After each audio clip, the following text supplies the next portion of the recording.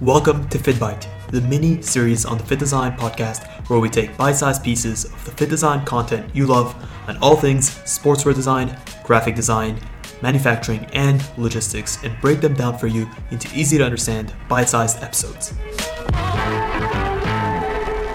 What's up, design family, and welcome back to another episode of FittBite, the mini series on the Fit Design podcast, where we take bite-sized pieces of the fit design content you know and love and break it down for you into easy to understand bite-sized episodes. On today's FittBite, I'll be giving you guys a little sneak peek into some of my favorite fashion hacks. A lot of these are nice creature comforts that you can use today to streamline how you approach your personal style, getting dressed, and maintaining your wardrobe. Go through the entire episode and let me know which of the tips you actually found most useful in the reviews below. Also, if there are any other tips that you guys can give the other members of this podcast or the listeners of this podcast, feel free to share your insights as well. The first tip on our list is going to be when you have a non-functioning zipper. And this is by far one of the most annoying things that undoubtedly all of you guys have experienced at one point or another. Whether it's with your favorite top or a new pair of joggers, the ankle zipper or the side zippers not working or getting snagged. This is extremely annoying, and honestly, it can lead you to not want to wear that piece altogether, especially if it's not functioning.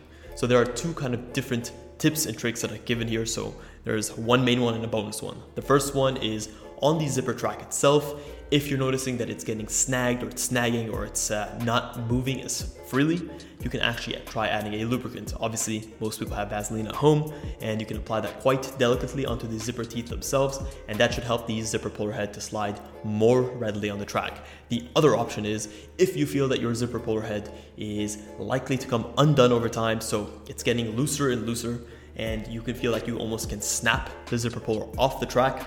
Here, you'll want to tighten the zipper puller head on the track. You can grab a pair of pliers, press down on the head itself, aka where the zipper puller attaches or it links up with the actual teeth, and that should help to maintain its durability long term and should help to bring back that tension in the zipper puller. Number 2 on our list is to pay close attention to how often and how you wash your garments. So something like denim is important to not wash every single time you wear it. I know this is a bit counterintuitive, but listen to me.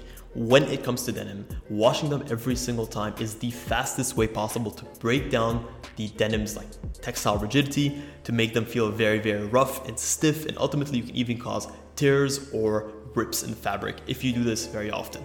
All of the cleaning agents and a lot of the bleaching agents and a lot of the disinfectants that we use on textiles really do a number in terms of breaking away the softness and the kind of natural drape of the fabric. So with denim, try to avoid washing them too often. I would say wash them once every 4 to 5 different wears. What I'd recommend is when you get home, definitely make sure that you're taking them off, hang them to let them aerate, and if necessary, even press them or actually iron them. This is going to help them look kind of pristine and clean without having to break down the fibers every single time by washing them through the machine or hand washing them. The second option is if you're washing things like dress shirts or higher end garments, definitely consider hand washing.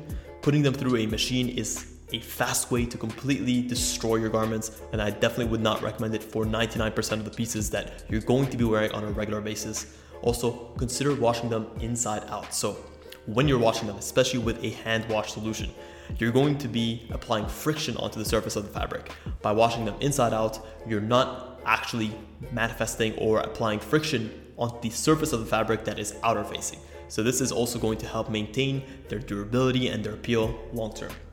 Again, if you have the funds to it, I definitely would recommend, especially on some of the higher end pieces that you wear, such as suits and dress shirts that you wear with suits, definitely do consider dry cleaning them. You don't have to dry clean them after every single time you wear them, but dry cleaning them every once in a while is going to go a long way towards maintaining their aesthetic, their appeal, and going to keep them looking in top shape without having to wear them down over time as you try to get them clean for your next use.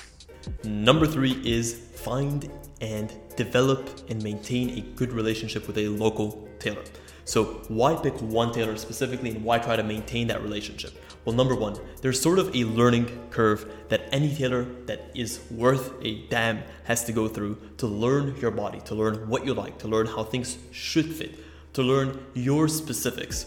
So by finding a good tailor, by committing to them, by creating that loyal bond between them, they're more committed towards giving you the quality of service that you're looking for every time, especially if you are going to pay for that customized service, and they learn your body over time. A tailor is so important, especially when it comes to the classic men's pieces. We're talking dress shirts, we're talking dress pants, we're talking suits and blazers. These kinds of things, believe me when I say that fit is going to be everything.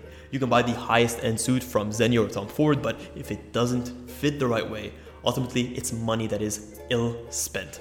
So focus on getting the fit right first, develop a good relationship with a tailor, someone who's able to give and take with you, and watch the dividends come over time as you begin to improve and to build on your wardrobe. Number 4 is using a shoe tree to maintain the long-term durability of your shoes and the shape and overall aesthetic of your shoes.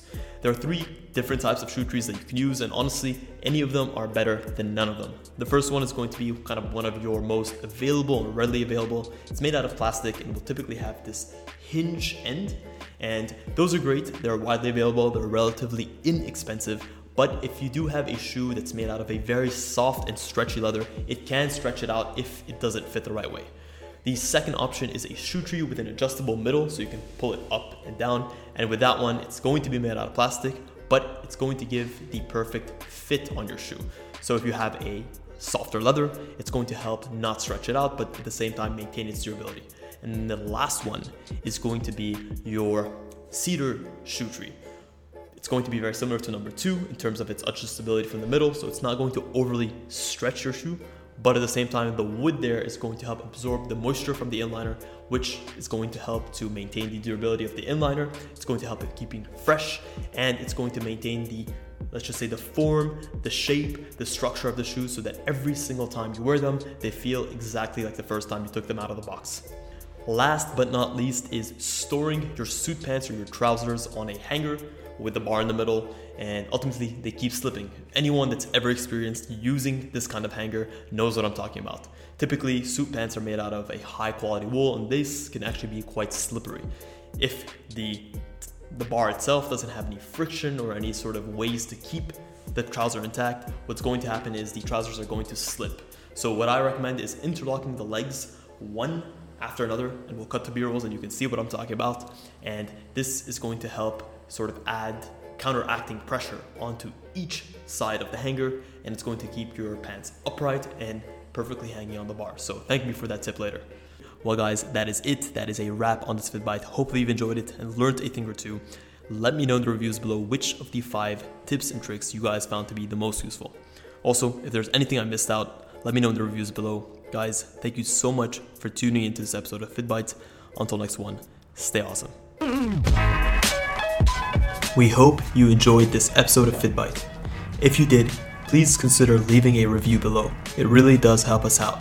Let us know what episodes you want to see next, and until next time, stay awesome.